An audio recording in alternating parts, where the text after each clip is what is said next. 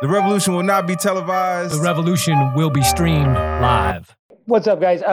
Ty is detained. I'm trying to find out when he'll be here.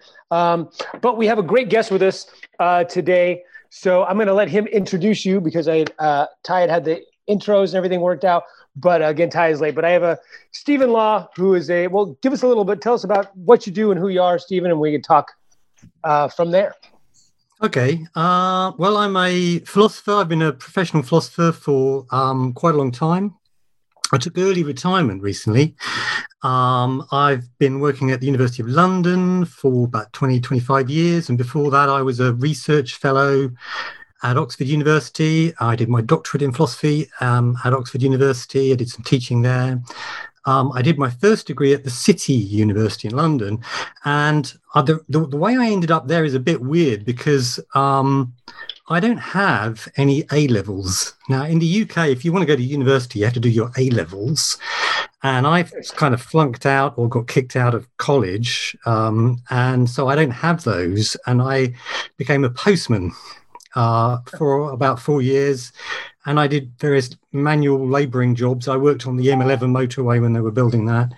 And I would kind of do a lot of reading, and one book would lead to another. And eventually I discovered this subject, philosophy. And then when I realised you could actually go to university and study it, well, that was it. So my mind was made up. You know, I'd always been interested in questions like, how do I know this is real and not some kind of matrix type illusion, and how do I know what's right and wrong, and could my parents be robots, and could a machine think? All those kind of questions were very exciting to me. I just didn't realize that you could actually go to university and study that stuff. And when the penny dropped and I realized I could do that, that's what I did. I applied as a mature student about age 24, I think, and I got into university by some miracle. I still don't understand how I managed to talk them into letting me in, but they let me in. And then I did well, and then I went to Oxford and so on, became a research fellow, got a job. And so I've ended up moving from being a postman and a manual labourer to becoming an academic. It's been a strange journey, yeah. And you are in Oxford now, correct? That so yeah, I am. 8 hours ahead of us. I am, yeah. I'm sitting here in this is currently my bedroom. It's not normally my bedroom, but it is at the moment because we got a new puppy. I mentioned this to you just before we started. A new puppy, 8 weeks old, and so I have it's not going to sleep on its own, and it keeps wanting to poop. And so basically, I'm on puppy poop patrol all night, every night, and yeah. So I'll be you're being a philosopher. You can't just decide whether or not that poop is real. That's what I do. No. That's what my daughter does. My daughter goes, "That poop isn't there, Dad." Prove to me that poop is real. Yeah. So really quick, we Ty is here. Ty joined us. What's up, Ty? Hey. And all of a sudden I lost Ty. There you are. Hey, here, give me 1 second. There you go. No worries. Yes. All right. Well, we lost Ty again. He was there and he was gone. Yeah, but like I said, Ty is as you can see from those of you who watch the show regularly, his room is almost empty now. He's moving, so he is literally in the middle of moving his house right now. So that would explain his delay today. So what is your expertise? Would you say or what is your favorite field of study? I know we talked a little bit about and you've written what? How many books have you? My internet. I don't know. A lot, more than 10. So I've written a lot of introductory philosophy books, kind of for the general public. I've written some children's books on philosophy, which I really enjoyed doing. Kind of writing books for me when I was back in my early 20s and younger than that, books that I would have enjoyed reading to find out about philosophy, but they just didn't exist back then. So I kind of wrote books like that for my earlier self. Right. So I've been doing that. So I'm a popularizer, and I edit a journal for the Royal Institute of Philosophy called Think Philosophy for Everyone. So, I'm bringing philosophy to the masses, or attempting to do that, and raising some enthusiasm. And I promoted a lot in schools. But in terms of my academic stuff, I worked on philosophy of language and metaphysics and then later on, I got into philosophy of religion, even though I'm not religious, I'm an atheist. Right. And I've become fairly well known for the philosophy of religion stuff. Nice. So yeah. Here's Ty. Ty, what's going on? Hi. Let me start by saying, first of all, bro, thank you for being here. I am sorry about the confusion. I am in the middle of moving. Yeah. And apparently, I am the only one that has to be even halfway decent at my job. Because between the cable company, the internet, movers, no one has to really be good at their job anymore. Everyone can just kind of pawn it off on everybody else and say, oh, I didn't even know that. So anyway, my sincerest apologies. Thank you for being here. I know you're 8 hours away. And again, thank you for doing the show. You add another level of credibility to what we do. So thank you very much, sir. Thank you so much. No, thank you for having me on. So go ahead. So we've been talking a lot. I wanted to bring this up. I mean, I don't how we're not going to get. We usually talk a lot about politics, and we're not going to get super political. But as you probably know, I'm an atheist. Ty and I are both comedians, but I do a lot of talking, speaking, and I do a lot of conventions, and I do a lot of paneling, and I talk a lot about skepticism, critical thinking. I merged it into my comedy. And Ty and I have toured a lot together as well, doing a lot of like political comedy and social commentary, and from two perspectives. And we merged this podcast, started as a comedy podcast, and eventually ended up into this, talking about political issues and critical thinking issues, and I don't know how much you follow American politics, but I know it's around the world. It's not just in America, but also American politics are also around the world. Or as we call it in America, the shit show. Yes, exactly. So. But we've had this we see with the internet, especially the lack of critical thinking skills, the lack of understanding where good information comes from. I mean, I had this conversation with somebody yesterday, twice, 2-3 different people, where they're saying something, and there's a big one right now in California. Everyone's about QAnon, and all these people are really into pedophiles, right? They didn't care about the Catholic Church, they didn't care about the Baptist Church, but now that they think Tom Hanks is molesting people, then Hollywood, right? So somebody posted a thing about California just legalized pedophilia. And they're talking about a bill that was SB 145, which all it really did was say, if you're gay and you have a relationship that is with somebody under consenting age, in California, age of consent is 18 across the board. Other states, it's 12, it's 14, it's different ages. California, it's 18 across the board. So it used to be that if you're over 18 and you have sex or sexual relations with somebody under 18, if you were gay, you automatically got put on a sex register as a sex offender register without anything, without a conviction, whatever, you were put on that. If you were hetero, they chose to whether or not you were put on the list based on your crime and your conviction. So all SB 145 did was change the ruling to make it equal for hetero and gay relationships that were inappropriate, statutory rape, whatever. That's all they did. They didn't legalize pedophilia. Of course. And I had this conversation where I'm like, you got your information from somebody sharing a meme or a headline that says California legalized pedophilia. And I know thousands of people who shared that and said that. And all they need to do is the simplest thing. Google it, read it, fact check it. Yeah. And there's just zero. I feel like there's zero critical thinking and fact checking ability in the majority of society. And I don't know where that comes from. Yeah. No, I'm well aware of that problem. So to some extent, becoming a good critical thinker is about kind of, getting the intellectual chops, becoming a kind of thinking ninja and being able to spot the bad arguments and figure out what's good evidence and what's not and so on. And all of that stuff is very important, but it's kind of only one half of being a good critical thinker. The other half is being self-aware, being aware of your own biases, and in particular your own very powerful emotional commitments that you've made. And we've all got them, we all have things that matter a lot to us. So, and when we're dealing with those kind of beliefs, we are very vulnerable, it turns out, to bullshit, manipulation, and all sorts of other kind of flaky reasoning and so on. So, if somebody tells me, if I believe something like Chamonix is near the Matterhorn, and somebody says, "No, that's wrong, Stephen. It's near Mont Blanc," I'll go, "All right, I've made a mistake. I'll just change my belief. It's an easy fix for me to change that belief." But other beliefs we have much more invested in. So if it's beliefs to do with your career and your life project, you've been working for a tobacco company your whole life, and then they discover tobacco causes cancer, that's going to be a very difficult situation for you emotionally, because you've been presented with evidence that suggests that what you've committed yourself to, your life to, is actually not a good thing at all.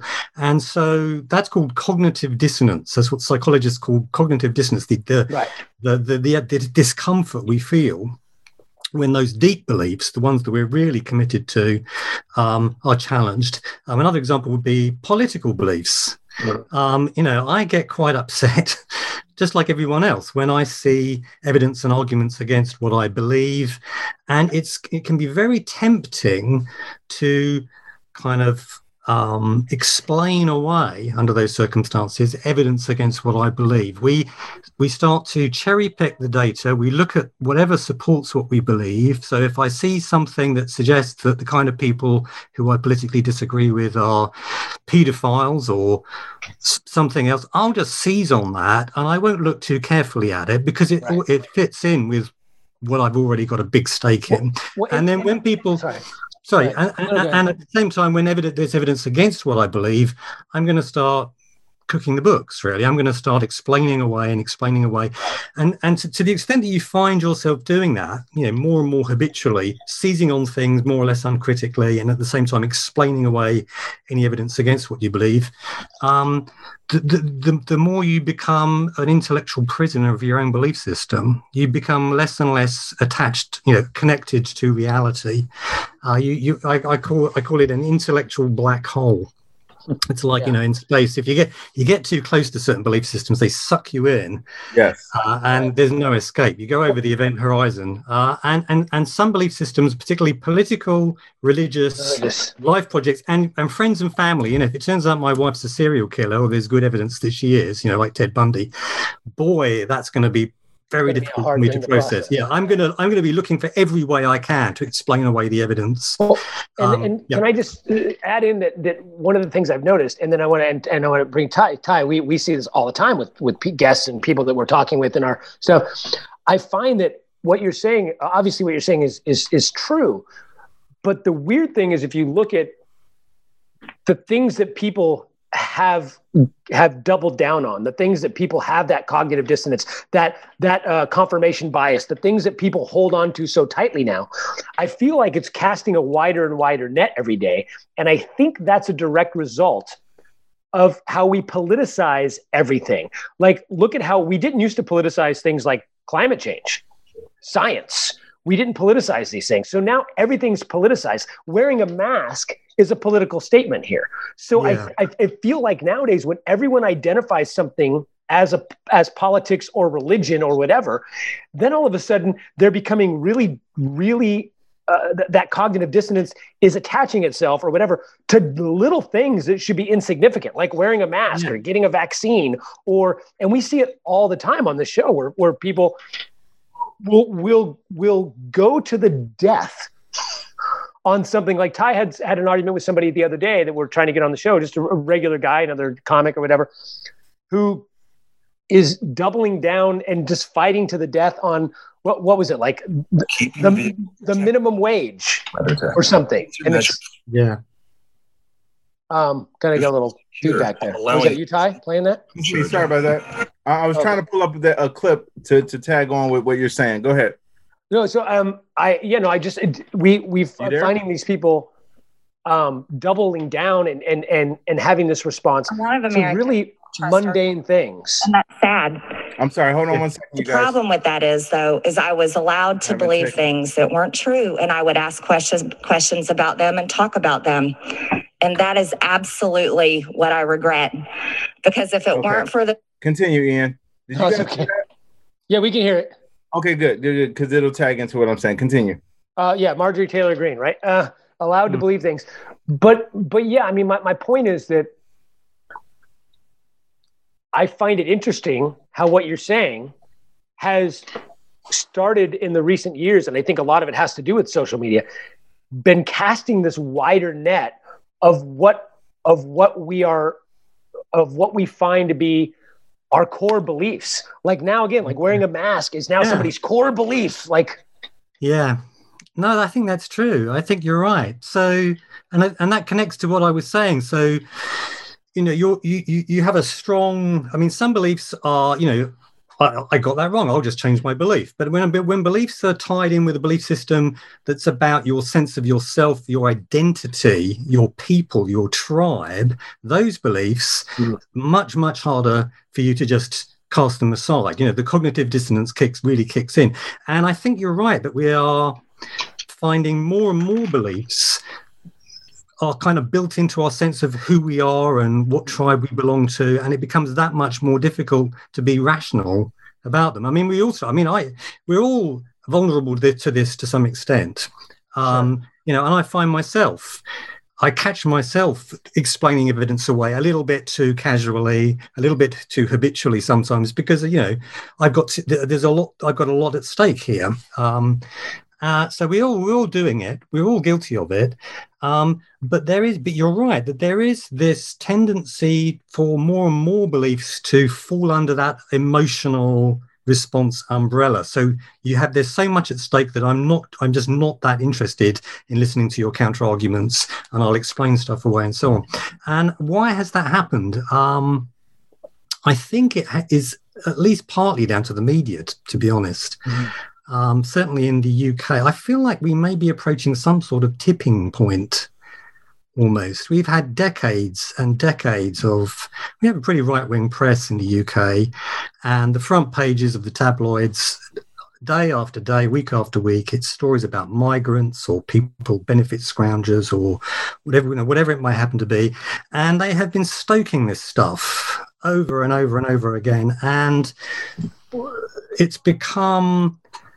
I'm beginning to become quite concerned about the extent to which people are now expressing views which you would not have heard in the mainstream even 5 or 10 years ago. But people are expressing them now, and they feel able to express them, and there's a kind of momentum beginning to build, and I do find that quite disturbing. That happened here, I think, definitely with Fox News has been doing that for decades. I mean, it was the number one news, Fox cable news, and their opinion.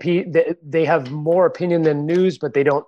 I mean, they eventually were forced to put that it's opinion and for entertainment only on some of their shows, because people get their news from, you know, Bill O'Reilly and Sean Hannity and these people who are absolutely nuts and absolutely they're not dealing in any sort of facts. And if you think that that's real news, and you're hearing it constantly, and they're telling you, which is the other thing that's scary about these conspiracy people, it's built into conspiratory thinking that anything that goes against your conspiracy is wrong and trying to get you. It's just like religion. If you're a hardcore cult member, they're going to tell you anybody outside of your cult is working for the devil and trying to take you away from this. And anytime someone goes, I need you to come away from this, it just confirms your bias. Yeah. So Ty, you wanted to show this, Ty? So, okay, one, to tag on to the thing about, so Marjorie Taylor Greene says, I was allowed to believe things that weren't true. That's a member of Congress, by the way. That's a person allowed to believe. Yeah, that's a person that was elected by other people. That's a person who other people saw as, we want her to represent us. So there's where a problem is, because for her to, instead of just coming up and saying, you know what, I went down a rabbit hole of things, and these things are just flat out not true, blah, blah, blah, blah, blah. She put it off on someone else. I, a functioning adult, was allowed to believe other things. So therein lies one of the problems. The other things I want to show, we have the screen sharing thing up, Paul? Yeah. Okay, cool. I want to show, first of all, I want to show people what made me excited about having you on the show as a guest. So this is when I was trying to put a promo clip together. I was trying to see what would I use or how could I summarize what this was. But this is the one that really stood out to me, and I literally shouted out loud, like, yes, when I watched it. Here, hold on. Of bad arguments, propaganda, psychological manipulation, prejudice, fake news, and bullshit. Right there. Developing your critical thinking. So to me, when I saw that, Stephen, is I was like, yes, someone who calls it what it is exactly. Bullshit. Yeah. Because now we have a society that we didn't have this problem 4 years ago. Don't get me wrong. I'm not saying there wasn't misinformation out there 4 years ago. It was, but we didn't have such a huge portion of the country believing in it, or like you said, casting this web, this umbrella of, hey, you guys come believe this. We talked about this a while back, a few shows ago, where in America there used to be three major networks: ABC, NBC, and CBS. All three had different anchors, but all three of them gave you the same news. It was the same information. You know what I'm saying? So it just depended on who you wanted to hear it from. Whereas opposed to now, this umbrella of freedom of speech has been an issue. It's almost the same thing what they said with the internet. They said, well, the internet is going to create so many problems. Yeah, but you know what? The internet has been good for directions. It's been good for learning reviews. It's been good for learning do-it-yourself stuff. But the other part of that is everyone feels like since they have the same access to the same information, they're right. And so having you on, help our audience understand how someone like a Marjorie Taylor Greene or like can say she's allowed to believe it, but also how someone can look at someone like a Ted Cruz who left and went to another country to avoid serving the people. And instead of those people using reasonable, rational skills and saying, wait a minute, I see the representative that I elected leaving us stranded, I'm going to be angry. Instead of doing that, they're like, okay, there has to be a reasonable explanation why he left us stranded. Help us. Are you familiar with what happened with that, by the way? I don't know if you guys got that news cycle. Then let me brief you really quick. Ted Cruz, aka Evil Shitty Wolverine, he is a representative of Texas who doesn't believe in climate change, doesn't believe in any of that. He's a staunch Trump supporter, so much so that Trump literally talked about his wife, talked about his father, all that, and he still is a Trump supporter. He got reelection. He got reelected. Recently, Texas has been going through a lot of bad situations, partly due to climate change. And also partly due to deregulation of energy, which they predicted was going to happen. So it's a huge storm, winter storm. They've been out of power for days. People don't have food. They don't have water. They're freezing. Yeah. And Ted Cruz packed up his family and went to Cancun for the weekend. Yes. Now he packed up his family, went to Cancun. Then he blamed it on his kids and said, well, the only reason I went was because I had to escort my kids there. So my whole point is that instead of the people who voted for him, even if you are a Republican and you believe what Fox News says, what happens when a person looks at that and says, wait a minute, I really should be pissed off that this dude is not staying here representing us? Because I can tell you, he's just going to say a couple bit of word salad and they'll forget it. So help us understand how it's easy for these people or anyone to be able to show this to people. They see it, because my slogan has always been, Republicans keep showing you who they are. It's your problem that you don't want to believe them. So how does that work? Well, So, like, I'm not a psychologist, so I can't really, like, I can't really look into the mind of Ted Cruz, to be honest, and figure out what the hell's going on in there. But no, I mean, in the sense of when you say the cognitive dissonance, because someone should be able to look at that and be like pissed, like, wow, you left. So how you're saying, wait, why do the people continually support people when it's obvious that they're not serving their needs? Yeah, it's because, you know, for the reason that we looked at earlier, people have so much vested now in these belief systems, and they have been worked on consistently for decades. Look, if you want to influence people's beliefs, you've basically got two options open to you. You can try and use reason, which understood broadly, you know, scientific reasoning, evidence, and so on. You can try and apply reason, and if you apply reason, you are using something that's truth sensitive. Reason is truth sensitive. If you apply reason, you have a pretty good chance, or at least a much better chance, of figuring out what's actually true. Reason acts as a filter. There's a lot of bullshit out there. It's all coming in from all directions.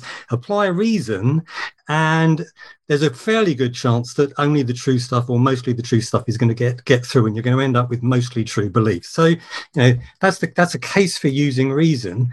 A lot of educators are a little bit suspicious about using reason, though, because reason is a double-edged sword, right? If I, as an educator, try and use reason to persuade you of something, well, you can use reason right back at me. You can show that maybe that I'm the one that's mistaken. So you run a risk when because reason is responsive to the truth, not to whoever's set themselves up as the educator telling other people what to believe. It may be that the educator turns out to be mistaken, and reason can be shown to do that. So what people sometimes do instead is they use other mechanisms for influencing belief. So, you know, and we all do it. I mean, I do it with my kids and so on. We use mechanisms like repetition. You just keep telling people the same thing over and over again. Each day, you just keep, you know, you get them to mouth the words. They may not believe them to begin with, but if you've been doing it for days and months and weeks, eventually, belief can begin to take root. So, you know, repetition, isolation, cut people off from friends and family that are going to dissent. Cults do that, for example.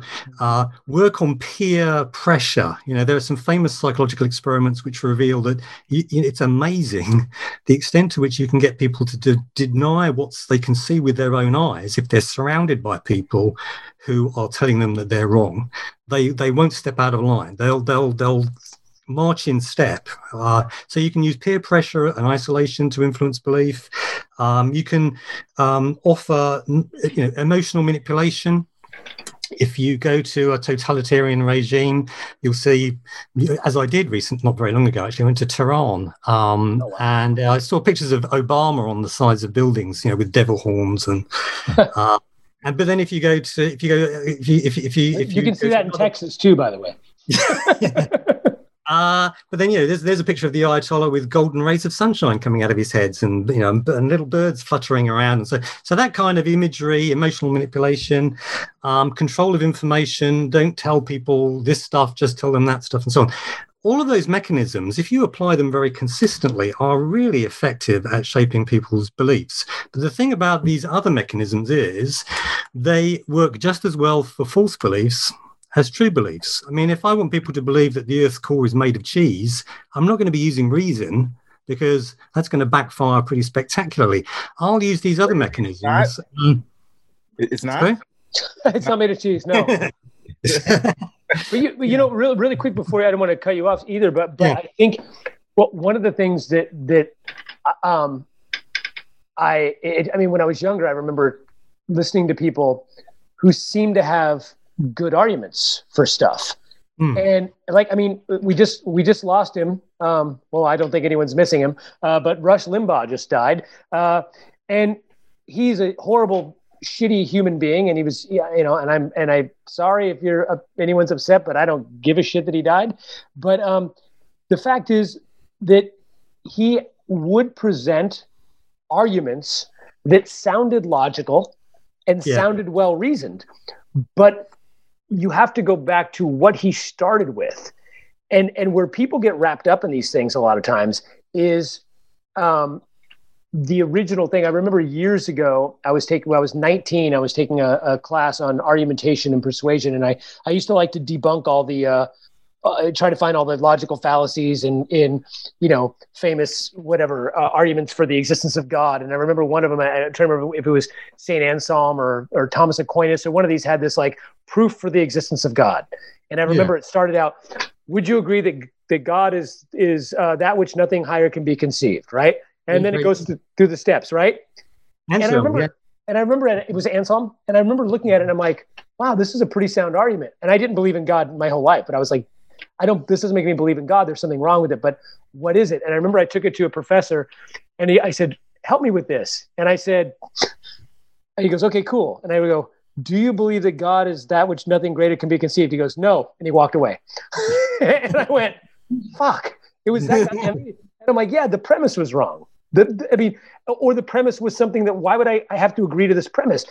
So I find that happens a lot where someone agrees with the premise, like something about immigration. Yeah, I did lose my job. And it's usually something fear-based, something emotional, right? Like I did lose my job, or yeah, that guy is getting something, he's getting one over on me. Or, hey, I'm racist and I don't like the way that guy's Pakistani, that guy's black, that guy's Mexican, or whatever it is. And once that kernel of truth happens, you can go down the rabbit hole and you forget how you started. It isn't until you unlearn this beginning thing that the rest is ever going to unravel. And once you've invested, like you said earlier, once you've invested so much in that, now, and you've lived your whole life, or you've lived a year, or you've been talking about it, now you have to go back and say, I was wrong. And what you said earlier, which is the number one thing, in my opinion, is self-awareness. The foundation of skepticism is being self-aware. The foundation of a relationship with another human being is being able to go, I was wrong, and I will work to fix that. That's painful. It is. It's very painful to, but particularly when it comes to those beliefs in which we have invested a great deal, or which are playing like a pivotal role in our whole belief system. If that one goes, oh my God, our entire thing comes crashing down. It is. It's extremely painful, and it takes a lot of courage and kind of emotional self-control to actually kind of make yourself question the things that are kind of the foundations of your belief system. Now, actually, that's kind of what philosophy specializes in, really. It encourages people to just take a step back, forget about, the nitty-gritty of the day-to-day issues, but just take a step back and just look at your beliefs in the round and, what are the fundamentals that I believe, and why do I believe these things, and what's the evidence for these things? And other people have other points of view, and could they be right? And how do I know that they're asking those kind of questions is basically what we're doing in philosophy. And it's incredibly important that we encourage people to every now and then, I think, take a step back and just engage in that kind of reflection. It's not that you have to do it all the time and every day. Obviously, that would be ridiculous. But just having a moment, right, when you just calmly take a step back and think, I know that I have a lot invested in this belief, but actually, is it true? And how do I know it's true? Just doing that is a very healthy exercise, that kind of philosophical reflection. And it's good for you because you're more likely to end up with true beliefs. It's also, I think, encouraging people to reflect and discuss things rather than just accept what they're told or accept what their peers are telling them more or less uncritically. It turns out that really makes for quite a different kind of citizen. So the research has been done into the backgrounds of people that did the really bad stuff in the 20th century, the people that killed Jews, that engaged in genocide in Rwanda and so on, but also the people that did the right thing, even when that was risky, dangerous to them. What was it that marked those people out? Research has been done by a couple called the Pearl and Samuel Oliner, who wrote a book called The Altruistic Personality, which looked at rescuers of Jews during the Holocaust. And then a philosopher called Jonathan Glover wrote a book called Humanity, which looks at the people that did the bad stuff, but also the people that worked to save lives, often at risk to themselves, in these awful catastrophes. And it turns out, people often say, oh, it was religion, right? The religious people, they were the people that did the right thing. No, not really. I mean, it had some small effect. The thing that really marks out the rescuers from the non-rescuers is that they had been raised in a non-authoritarian way. They'd been raised to think and discuss things and not just passively accept what they had been told. The people that did the bad stuff felt that they were just pawns and that they didn't really have much control, and they had been kind of so if you want to immunize people against the worst kind of moral catastrophes that mark the 20th century, it turns out that your best bet, I think, is growing body of evidence to support this. Your best bet is to raise what you might call enlightened citizens, individuals who have the courage to apply their own intelligence and ask difficult questions of others and of themselves, to engage in that kind of reflection. It turns out that's not just going to make your beliefs more likely to be true, but it's going to make it that much more likely that you'll do the right thing when things go south. Love that. And real quick, I want to read a couple comments, but also to all of our guests, thank you for tuning in. If you have a question for our esteemed guest, please write them and we will ask him for you. And we strongly encourage you to ask these questions because we do not know when we're going to have somebody this educated on the show again. So ask all your questions right now. I want to read a couple comments really quick, and then I want to tack on it, which said, Tammy says, you win 100% of the arguments that you don't participate in. Very true. That's very true. Gregory says, oh, I'm sorry. And then Tam says most of the Nazi top members were Catholics.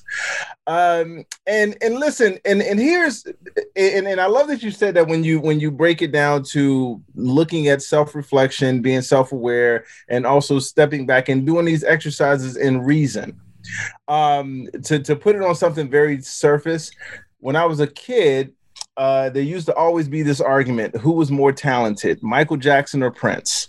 There's always the back and forth, like who's better, Michael Jackson. And I was always on the Michael Jackson side. Like I still like Prince, but I was always on the Michael Jackson side because he sold, at the time it seemed like he sold more records. And then as I got older, then you find out Prince was not only the performer, he was a writer, producer, composer, played 9 of the instruments, wrote all of the songs, did all of this stuff. So when you look at the reasoning in that, you're like, well, no, it's no question. There's no question at all. Prince was no doubt the more talented of the two. So I understand when you say the reasoning.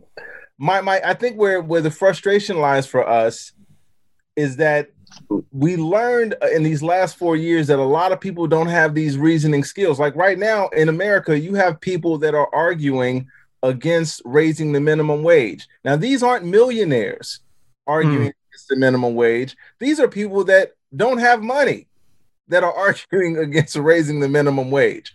So when you said earlier that we were say you guys there were approaching a tipping point. I honestly thought that same thing was happening here. And Ian said something maybe 1 or 2 shows ago. He said once this guy is out of office, that people will come out of their coma that they've been in of misinformation and some people. Yeah. But we still see the propaganda machine going. We still see the misinformation campaigns still being pushed by the same networks who, when they're sued, they quickly say, hold on, we can't corroborate that. But then they go right back to saying the wrong information. Yeah. To the point where like people like Fox News had to remove news, and they just said they had to remove Fair and Balanced. And then they had to remove Fair and Balanced, and then and a couple of lawsuits hurled at Tucker Carlson.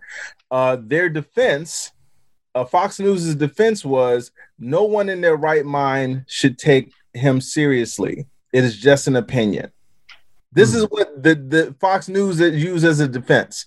So my thing is, how do you, because what you're saying makes absolute sense to us. I think what happens is it's just amazing. And I said this years ago. I said I wasn't as disheartened about one person being in office. I was more disheartened by finding out that people that I thought were better, even better thinkers, were not. So how do you rationalize that? How do you unite a country like that? How do you move forward with people who still refuse to do the exercises that you said, being rational and go and looking and trying to discern what's what? Yeah. And it's not just it's not about being dumb or anything like that. I mean, sometimes it's the smartest people who are actually really, really good at defending their beliefs, come what may. They're the most ingenious. I mean, somebody that in some ways I really admire is Ken Ham. Have you ever come across Ken Ham? The creationist, the creationist. The Answers in Genesis. His website it's just fantastic resource if you're a philosopher, because he's defending this view that the entire universe is 6,000 years old and that this can all be squared with the available scientific evidence. And the thing about Ken Ham is that he's an incredibly intelligent man. He's not a fool, but he's applied his intelligence in a way that has convinced him that he's being rational and reasonable, and that everyone else, like us, we're all deluded and we can't see the truth that he has somehow discovered and can rationally support. And it's when it's your own belief system, it's incredibly hard to spot what's really going on and the bizarre convoluted mechanisms that you're engaging in order to convince yourself that what you believe is in fact reasonable. And Ken Ham is spectacularly good at doing that. I mean, but professional philosophers and scientists that are really knowledgeable will go right into a debate with Ken Ham and he will chop them up. He's a really good debater. He's a smart cookie, and he knows the debating moves, and he'll tie you up in knots very, very quickly. I mean, I would really be very worried about going up against somebody like that. So he's a smart guy. He knows how to argue, and yet he's fundamentally deluded. And I think that a lot of... I think the best bet that we have sometimes, so in philosophy of religion, which I've been working on, I think if you come at people kind of straight ahead with the arguments, they're ready for you, just like Ken Ham, right? If you point to the fossil record and say, but Ken, what about all this fossil record? How do you explain all that? How could that be squared with a universe that's only 6,000 years old? Or, the light from distant stars, it takes thousands of years to get here. How do you explain that if the entire universe is only 6,000 years old? Now, if you go on the Answers in Genesis website, he's got explanations for all of this stuff, incredibly ingenious, clever, convoluted explanations. If you come at him straight ahead, he's ready for you, and he's going to probably, because he's had so much practice, he's probably going to shoot you down in flames. So what you need to do, I think, and I think this is probably what I've been doing my entire career when I think about it, is you need to kind of creep around the back. You need to kind of get him to look at another belief system, which clearly is nuts, and he can see it's nuts, and then get him to see that what he's doing is in fact the same. It's the same things. He's playing the same games. He's making the same moves. It's all the same strategies that are being employed. So I've been doing that to some extent in philosophy of religion. So I'm going off in a massive tangent here, but just to illustrate. So a lot of people, if you're skeptical about the existence of an all-powerful, all-good God, well, they're ready for you. They've got explanations for why there's evil. For example, they've got explanations appealing to mystery, God's mysterious ways, and there's a whole, vast network of moves that are available to them that they've learned, like a double glazing salesman. Doesn't matter what you say, they've got the stock objection, the stock move. So they're ready for you if you come at them straight ahead. I think the way that I've tried to deal with that is by pointing to a slightly different belief, which is belief in an all-powerful and supremely evil God. Now, everyone knows that's nuts, right? I mean, everyone, no one's going to take that seriously for a moment, right? Why not? Well, look out the window. There's too much sun and laughter and ice cream and rainbows and cheesecake. Why would an evil god allow us to have cheesecake, right? It's obvious. That's a ludicrous belief. No one believes that. But what they're running there just is the same argument that atheists run against a good god. I mean, they... as an atheist, I'll say, but look at all the evil. Why would God kill hundreds of thousands, over hundreds of thousands, 200,000 years, kill around about half of every generation of human children? Why would an all good God do that? That's the problem of evil. And they're not persuaded by that. They'll explain it away. They'll come up with, mysteries and explanations and free will and all sorts of other ingenious moves. But they do. But when you look at an evil God and you say, do you believe that? They say, no, that's ridiculous. Too much good. But it's exactly the same objection, right? If you believe in a good God, you have to explain the evil. If you believe in an evil God, you have to explain the good. And when you point to an evil God, they go, oh yeah, way too much good. That's ridiculous, right? But when you point to a good God, and you point to the evil, they go, no, hang on, no, that's not a good argument. I'm ready for you. I've got all these. But if you point to the fact that these two belief systems are actually remarkably, belief in a good God, belief in an evil God, remarkably similar, and you can make more or less all the same moves in each case. Once they begin to realize that, they begin to realize that they have built themselves a little intellectual black hole. They've built themselves a belief system that they've trapped themselves in, and they can see that person over there is trapped in their belief system and is not being rational at all, but is just somehow convinced themselves that they are. But it's a mirror to them. They can suddenly, my experience is, sometimes people will go, oh my God, that is me. I am doing the same thing. So I think that sometimes you've got to be sneaky when it comes to people that are embedded in these belief systems. You have to kind of work your way around the back and get them to look at some other belief system and then point to the parallels. Yeah. That's actually, it's funny because that's one of the things I've always said, and with regards to, like, a lot of times I argue with people, or I do with comedy. I do this on my act. I'll talk about something that we can all agree is, or most people will agree is nuts. Like, I might do a joke about astrology and everyone's laughing. Oh yeah, that's silly. My sister believes that. And then I'll do a joke about Bigfoot and everybody goes, Bigfoot, hilarious. Yeah. Oh God, who believes that? And then I'll do the exact same thing and relate it to something like Christianity. And they go, yeah. Ooh. And I also find that what's happening is that I've done that sometimes with people where I agree with them. So they'll talk about, like, super religious fundamental people. Oh, we can't have abortion and we can't do this and we can't do that because the Bible says. Well, a lot of people don't realize that the early texts, like the Old Testament, which is the same as the Torah for the most part, it's all the same stuff. And Muslims have the same, it all comes from the reason they're Abrahamic religions is they all come from the same place. So when Christians are super against Sharia law, and the things that they want are identical to Sharia law, identical. They're from the exact same words in the exact same book, and they don't even know it. So a lot of times I like to do is agree with them and get it all the way to that point and then be like, exactly, that's why Islam, boom, boom, boom, boom, boom.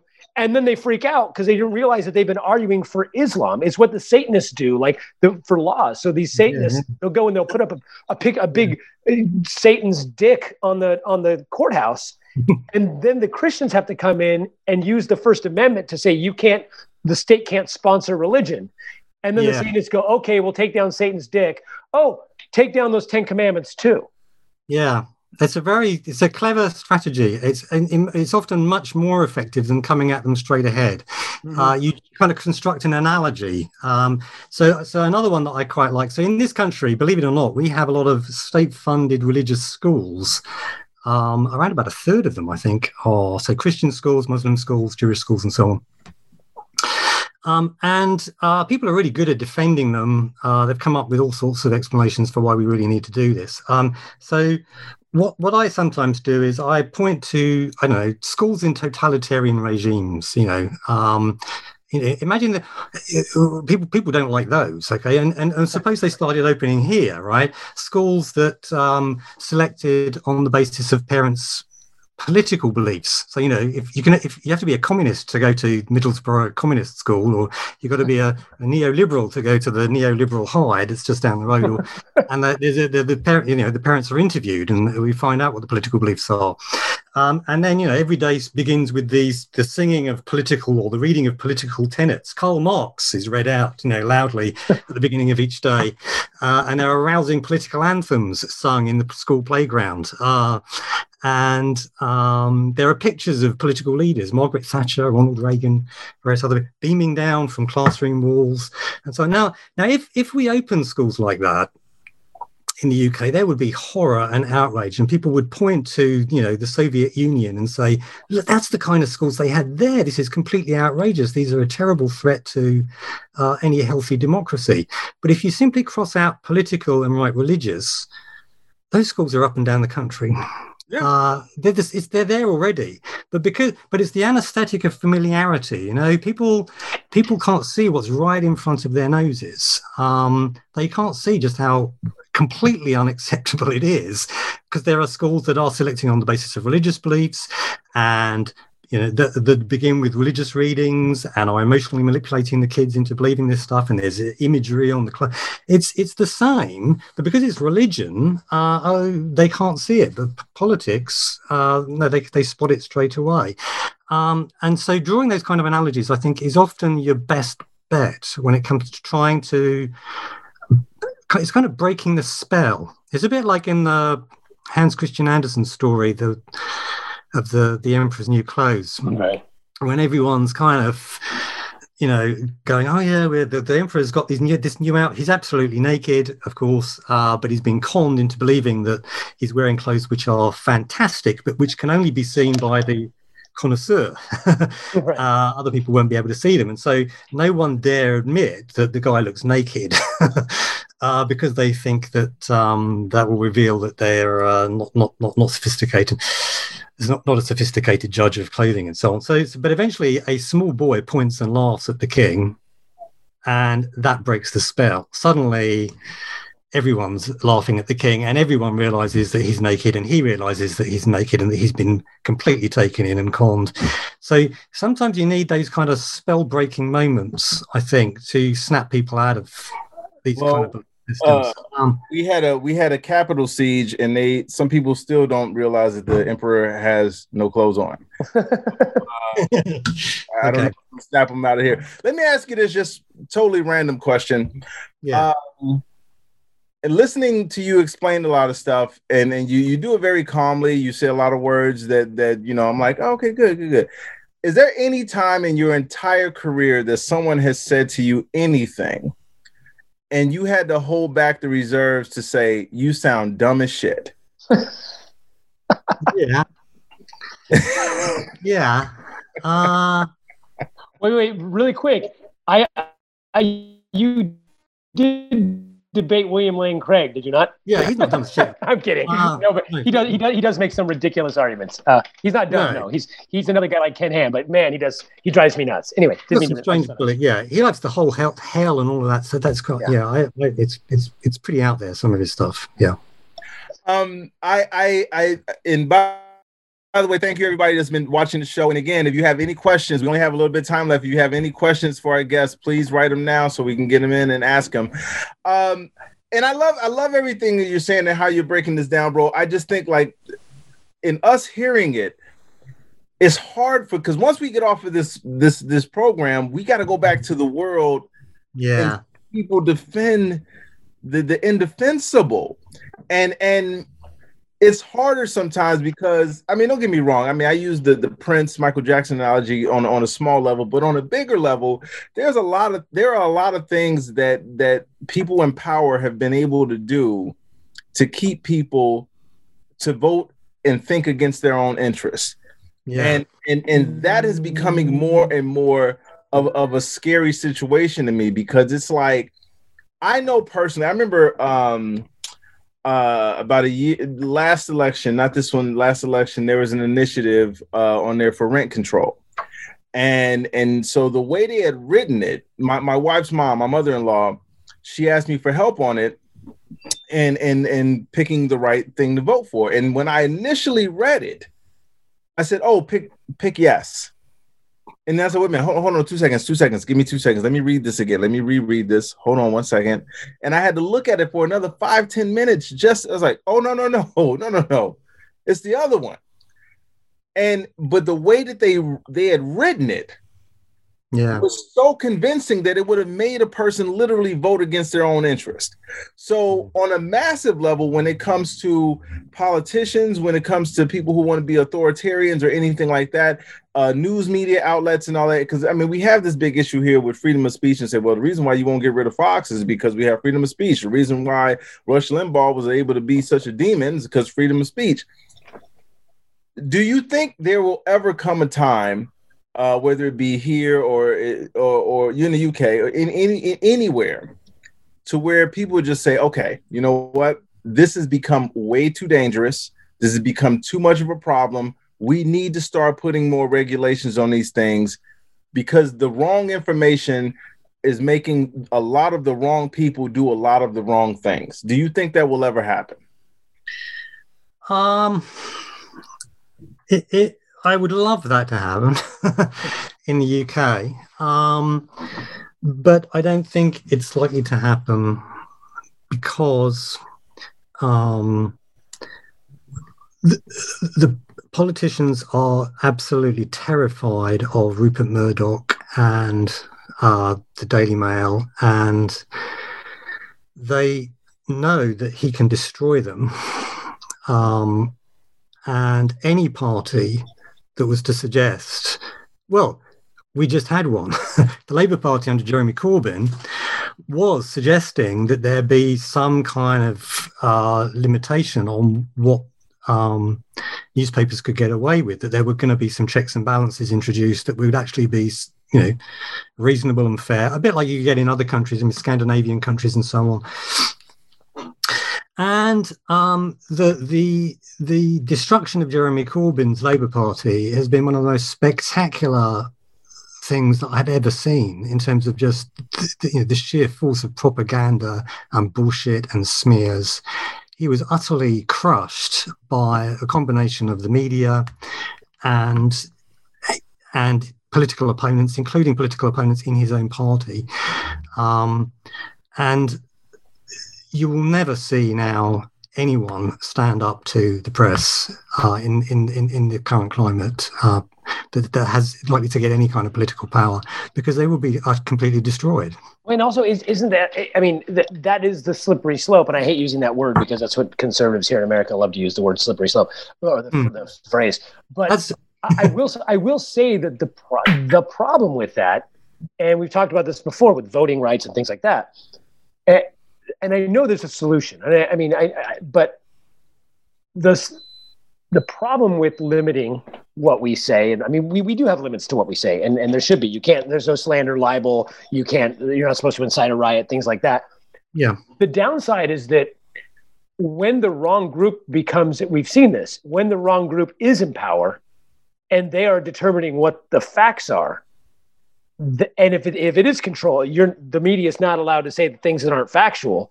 Well, if Donald Trump had control of that, he would be telling us what's factual. And all of a sudden, there would be no free press. So while we want the fake news to not be prevalent, the downside is when the real news becomes the fake news because the bully is holding you down on the playground. When the bully's in control, the bully gets to decide what's fake news, and that's the problem. And it's not that it's not a fixable thing. There are ways to do fair and balanced fact checking, but that is the initial response. Is like, well, wait, who's in charge of it? Yeah, no, absolutely, and it's a perfectly valid comeback. I mean, if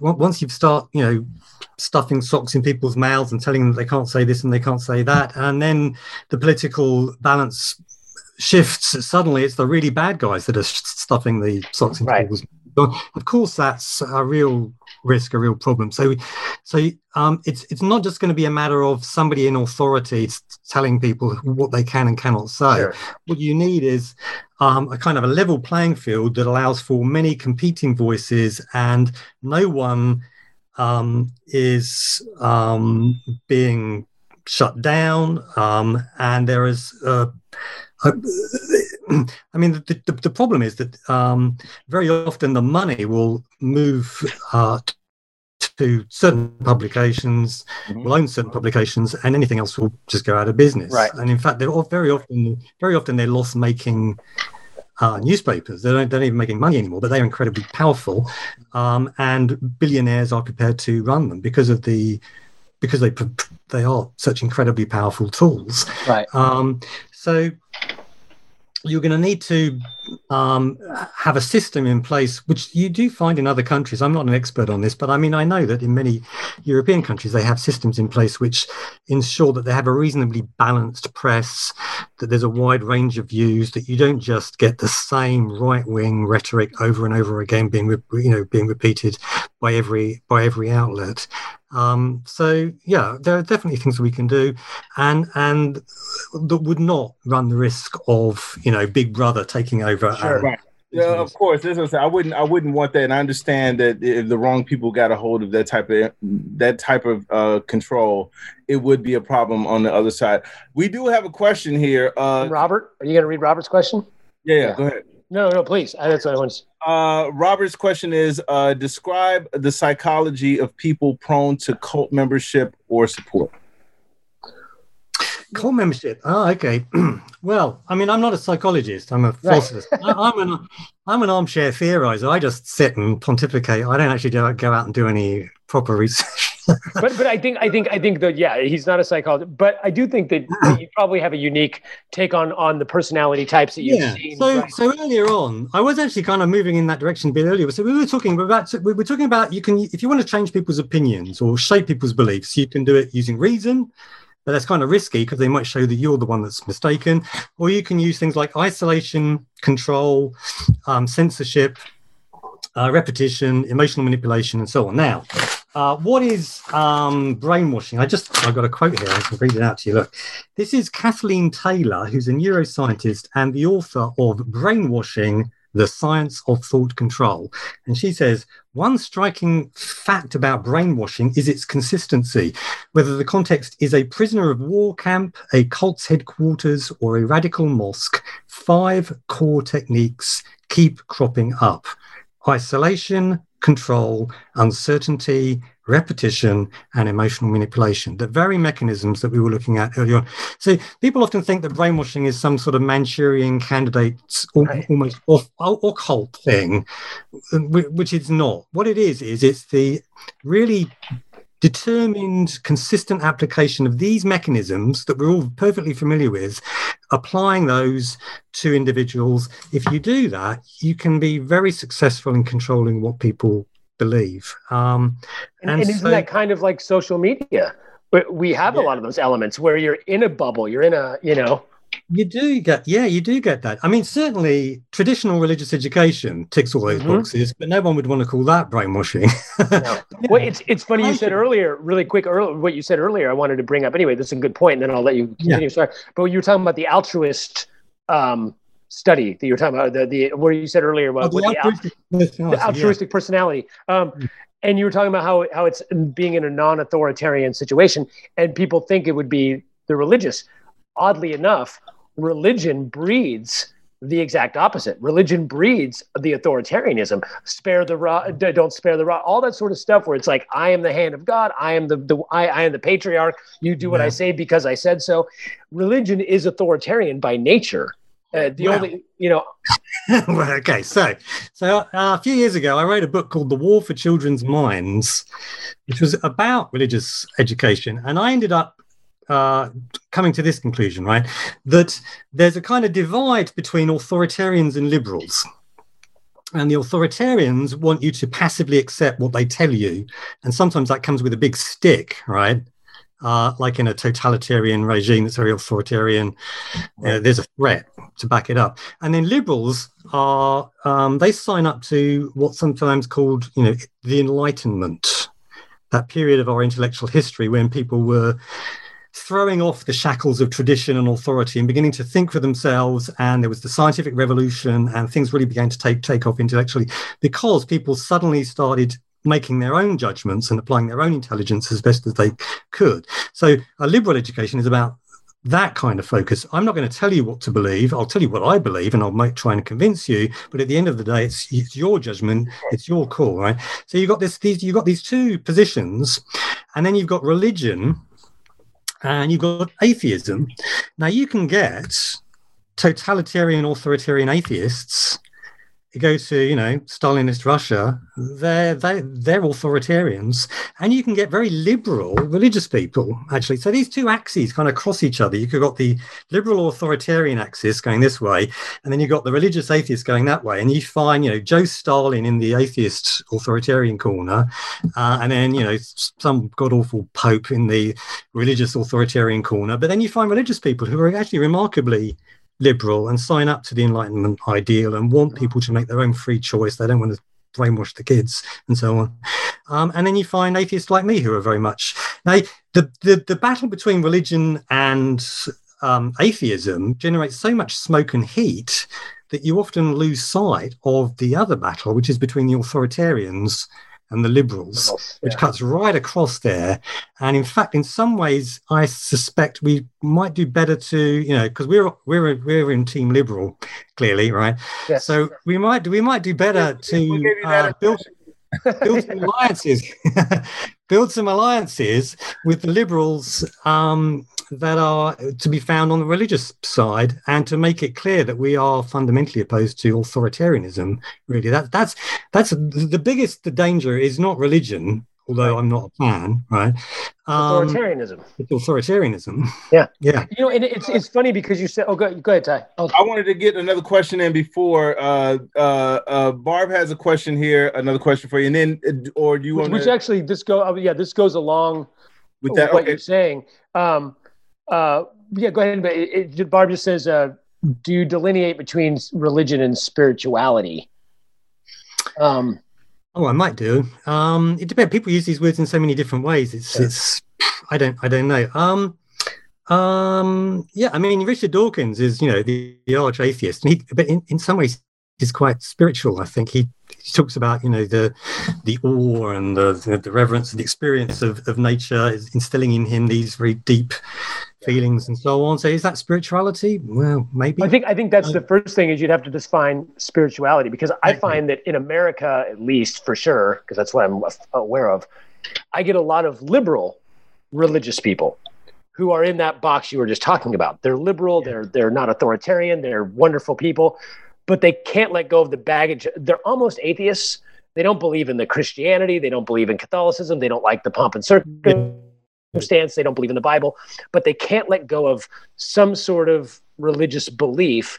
And so they call that spirituality, where they go, well, I believe this, but I don't know what it is. But when you ask them where did that belief come from, it's really just baggage from their beliefs that they started with. So there's such a spectrum of what people call me spiritual all the time. They're like, wow, when you talk, it's same thing like Richard Dawkins. Oh, you talk about wonder and awe and the way you talk about things, you sound like you're so spiritual. I'm like, but if you ask me, I'd be the furthest thing from spiritual, because I don't believe in spirit. So I think you need to define what that is before that. Sometimes, well, I imagine you guys have come across the hyperactive agency detecting device. Have you ever heard of that? Richard Dawkins talks about it sometimes.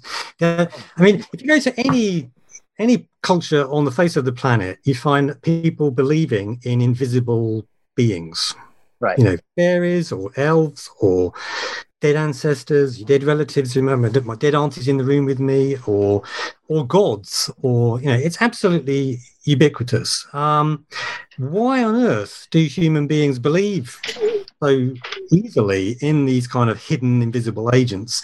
Scientists have been working on that and come up with various explanations. And one of the explanations is the hyperactive agency detecting device, which is that in our kind of natural environment, when we were evolving into what we've become now, we were exposed to other agents with beliefs and desires, other human beings, but also saber-toothed tigers that wanted to eat us and so on.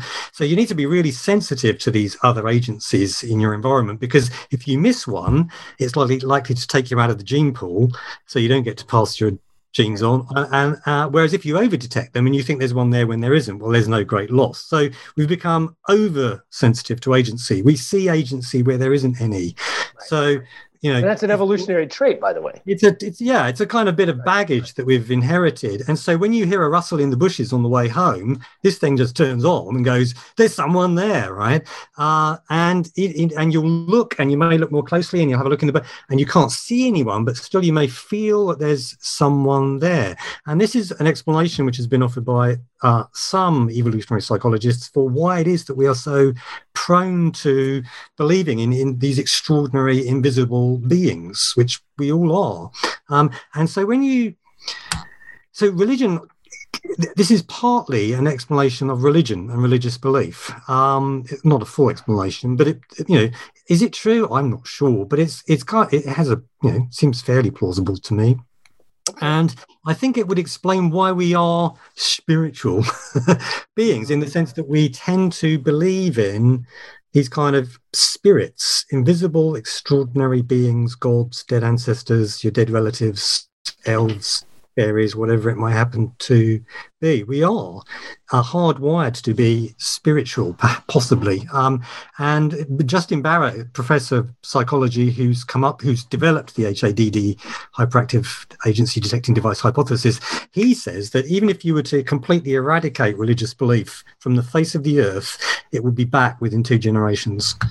Yeah. I don't think that. I think also, like, one of the things I've noticed that I haven't heard a lot of people talk about, but I've really noticed this. And when it comes to religion, a lot of things that I'm not saying religion is a psychological disorder necessarily, but it is a function of the brain. That's a way of saying that it is. Because it's a function of the brain. But my thing is this: like, I've noticed with a lot of psychological disorders, bipolar, what we call ADHD, what we call obsessive compulsive disorder. A lot of these things are really very similar to each other in many ways. And they're also very similar to addiction. When you look at someone who has addiction problems, which is why they say addiction is a disease. And we all go, well, you still got to pick up the bottle and drink. But no, it's the obsessive compulsive nature. Eating disorders, people who are bulimic, anorexic, these are all very similar and closely related to OCD behavior. There are certain behaviors that we do. And I find that with religion, breaking of religion or breaking of cults, I don't even want to call it religion, because I want to say cults or political ideals or whatever, like what you were talking about with the brainwashing, the isolation. And when you get out of when you get sober or whatever it is you're doing, one of the things you need to do to break an addictive cycle is not only get rid of the physical addiction, but you have to break the patterns. And you can't break the patterns. Like, the one thing they tell you need to do is move. You need to go, get out of your city, get out of your state, go to a house where you're living with other sober people, go to a new city that you've never been to, because as soon as you fall back into that thinking, if you live in the town where all your church people are and you're an atheist and you come out, or you're a Republican and your 30 friends that you see every day at the bar are still like, God, these damn liberals and blah, blah, blah.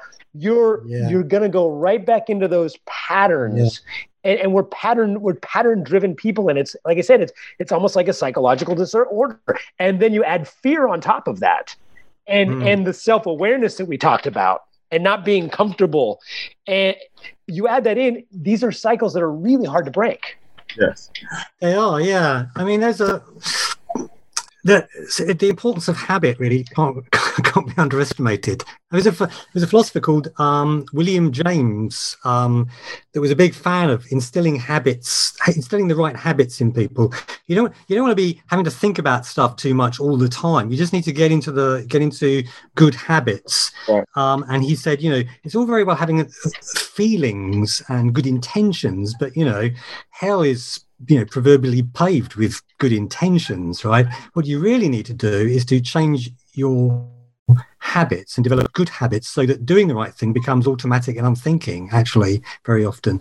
Now, actually, I think there is some truth to that, and that was seized on by conservative thinkers and turned into something called character education, which I think was a big thing in the United States. The character movement. Yeah, you need to raise people so that they, drill them so that they just get into the habit of doing the right thing and behaving well and being clean and tidy and on time. And I've got some time for that, but here's my worry about it. The people that were pushing this were very often religious people, and what it seemed to me they really wanted to do was to indoctrinate kids by just getting them to mindlessly accept stuff and get into the habit of praying and doing all of the religious routines. And in fact, it seems to me that the most important habit that you should develop is that of actually stopping and thinking and questioning and not just passively accepting everything that you're told. That should become a habit, and you can do that in schools. And there are programs that have proved very effective called there's something called P4C, or Philosophy for Children. They've been trialed in loads of schools, and when you do that, when you get kids together once a week, say for an hour's conversation, where it's not like you're teaching them Kant and Hume Mill or anything like that. It's not that kind of philosophy. It's more like a talking club where they decide on a question they want to explore, and then they make points, and there's a back and forth. And they're allowed to go wherever they want. And they're not told, no, that's wrong, you've made a mistake there. They're allowed to explore and correct each other and apply reason as best they can. And it turns out that when you do that in schools, the kids become, according to one study, measurably more intelligent. The plus, right? I mean, it's quite significantly more intelligent compared to the schools where they didn't run the programs. But the kids also show a kind of empathy. There's less bullying in schools that run these programs, right? Which is our number one rule on this show, isn't it? Right, exactly. Real quick, couple comments. Really quick. We got about 5 minutes, Ty. So I want you to take it out and do what you're going to do. A couple comments here. Krista says we're evolving poorly considering how much we know about evolution. Barb says spirituality possibly believing in and having a personal relationship with a power greater than oneself, as opposed to religion, an organization that lays out specific beliefs and has leaders with authority. Yeah, it sounds about right. And Derek says, this is a great discussion, by the way. Oh, cool. Thank you, Derek. So, and like I said, by the way, I want to thank you again for being on the show. And anybody else, we got a few minutes left. So if you got another question, you better get it in quick. He's 8 hours ahead of us. Already did the time. He should be going to bed pretty soon. So here's my thing. And this is why I say, when we started the show, we really did start the show with this idea of we're just going to talk comedy because we're comedians. And then it kind of morphed into what it is today.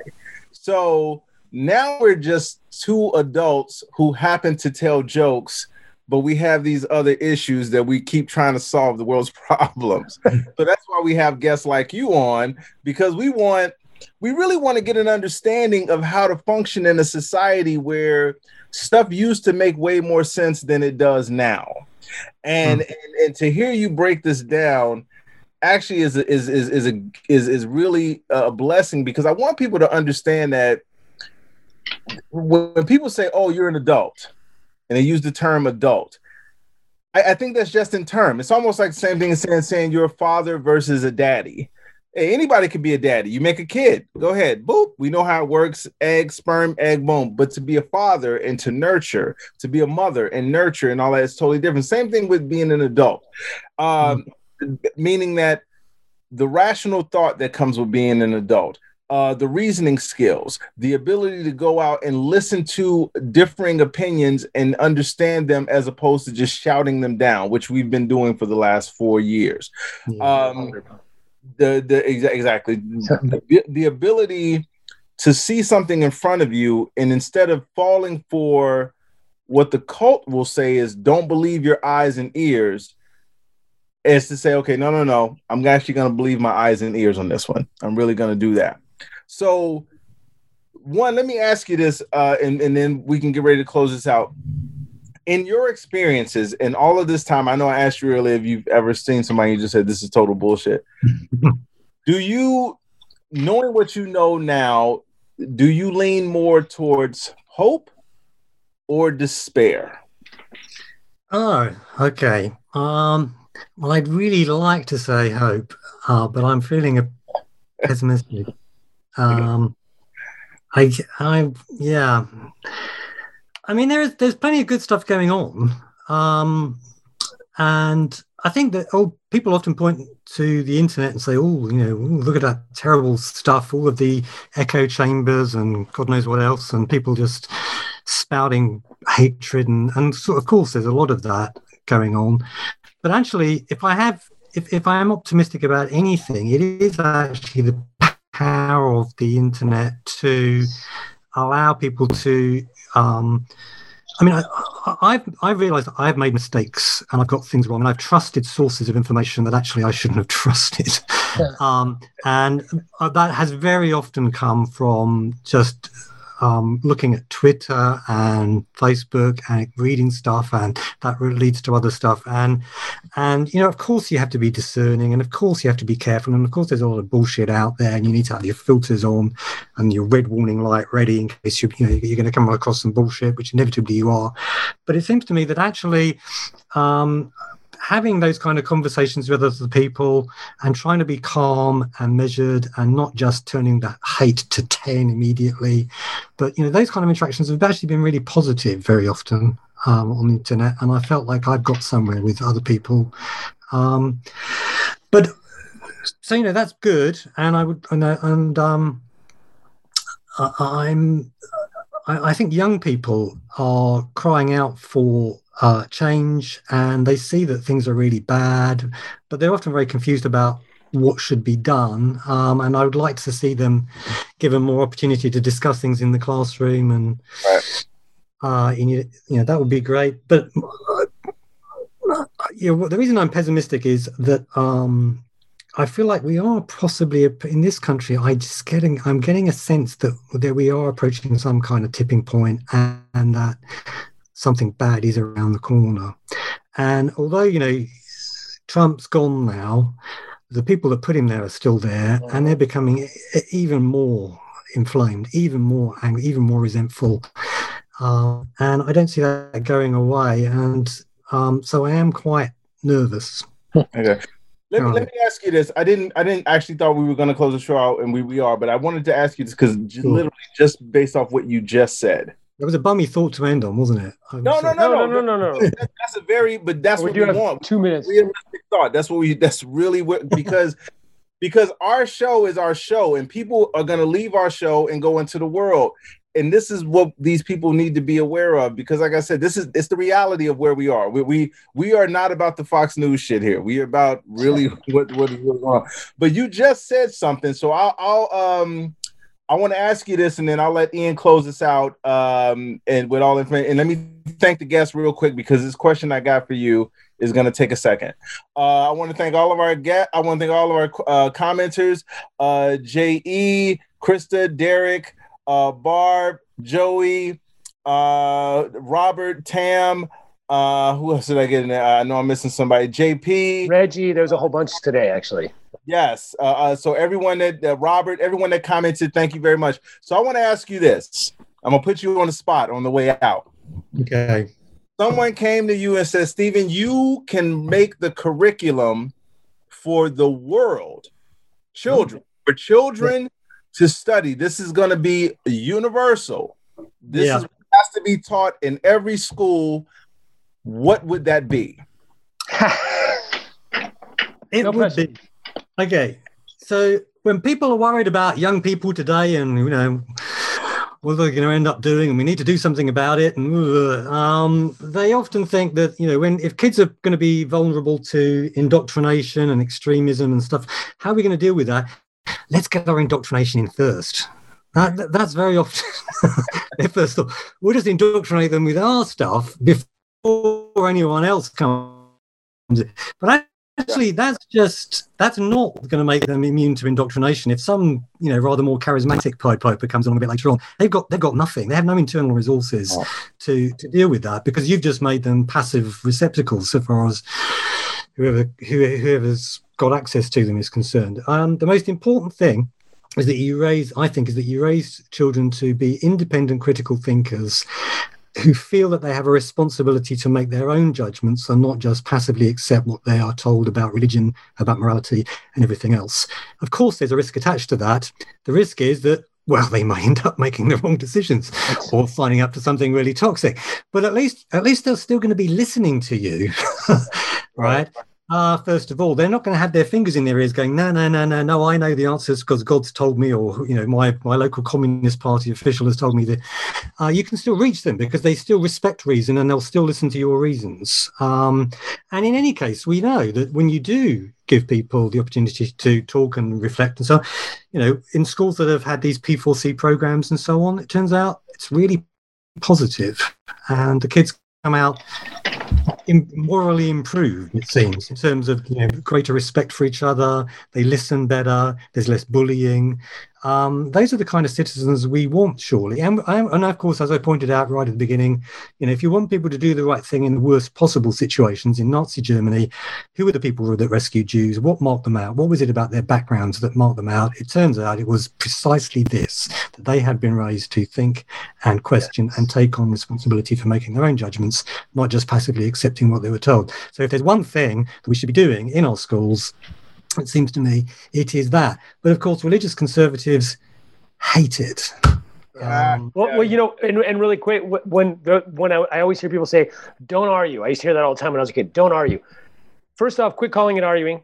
It's discussion. It's discourse, and you should encourage it.